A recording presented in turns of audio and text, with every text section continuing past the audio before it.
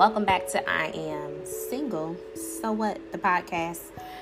If you guys follow me on Instagram, which most of you do, this is Jennifer from Single Lady Notes, and today I'm going to give you 7 signs that you have an unhealthy soul tie. And without further ado, let's just go ahead and hop into it.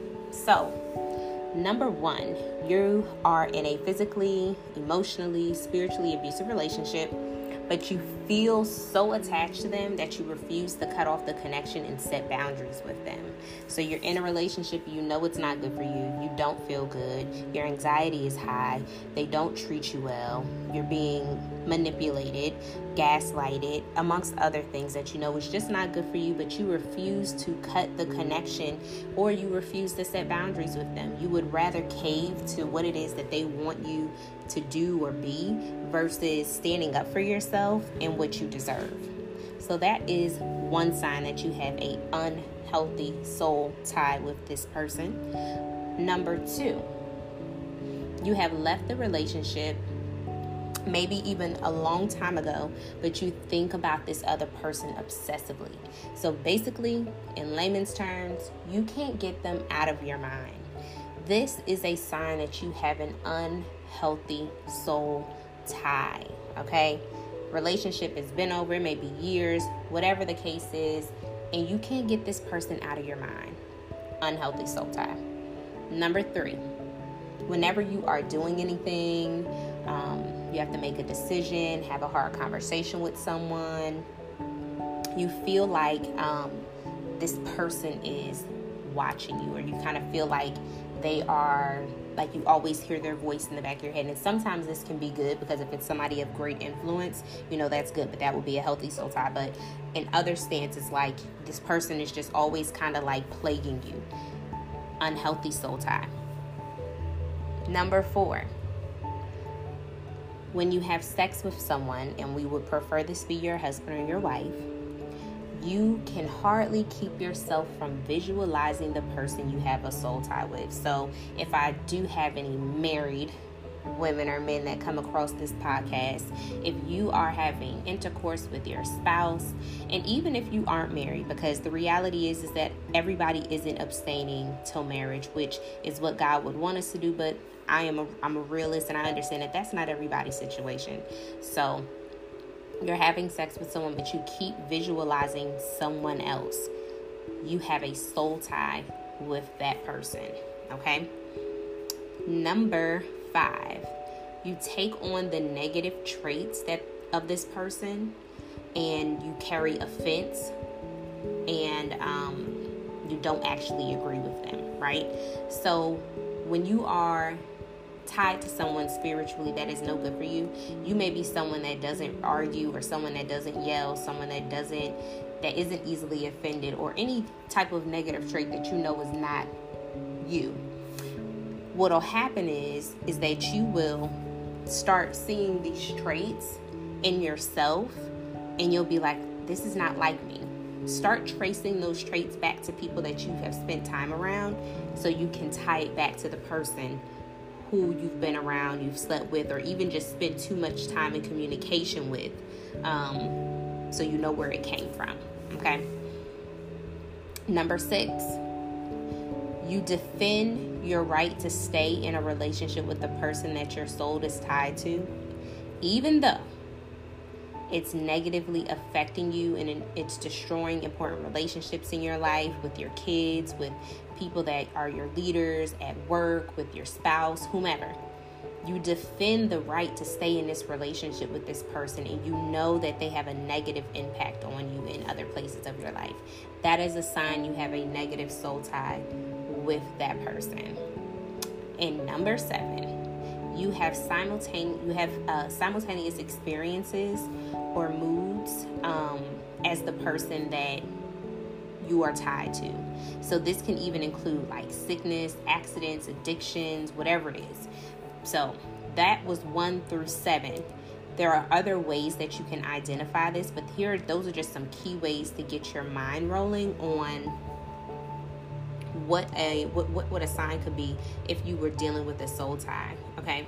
And you don't want to have these kind of soul ties. And a lot of them come through sexual intercourse, right?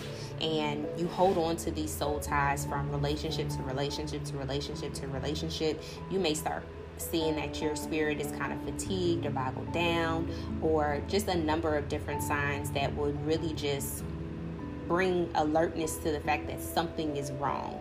And if you identify with any of these things, I want you to be free, and I want you to be free today. Okay? So, and when it comes to soul ties, this is something that you can also go deeper in with. If you have a community, a Christian community specifically, where you have people that have like a deliverance ministry, I highly recommend that you would sign up for their deliverance ministry and tell them that soul ties is something that you want broken off of you.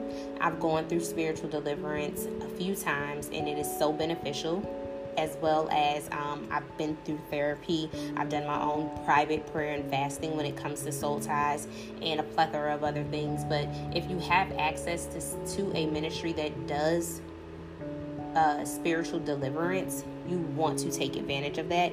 And also, if you don't have one and you need someone, you can reach out to me, and I can provide some people that I know that do it online. So, also, you can be free from them. And how? I'm going to say this prayer, and I want you guys to say this prayer and add in what you need to add in. If you're on my email list, I'm going to send this via email as well. But let's go ahead and go through the prayer. I'll go through it twice to help you navigate through it. But I'll go pretty slow too, just to kind of help you all say it with me. So, Father God, thank you for saving me from destruction. I praise you for sending Jesus to die for my sins. Specifically, I confess that I have sinned in the following ways. And this is where you can say I have sinned through sexual immorality, fornication, lying, gossiping, gluttony, whatever it is, and whatever person that sin is attached to. So since we're talking about soul ties, you would put their name in when you say the sin. I repent from those sins and renounce them now. Please forgive me and cleanse my conscience with the blood of Jesus.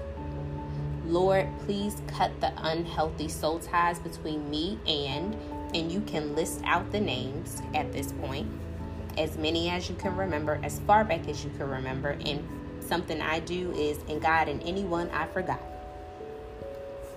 Please restore me to wholeness in spirit, soul, and body, and reintegrate any part of me that was involved with those soul ties. I also ask that the salvation and restoration of those people that I was involved with is restored as well. I commit him, her, them to your care. I rebuke any evil spirits that may have gained a foothold in me from that sin and soul tie. I command them to leave me and go in Jesus Christ. Thank you, Lord, for setting me up to be free, to live as the person in Christ that you made me to be. I praise you now forever. Amen.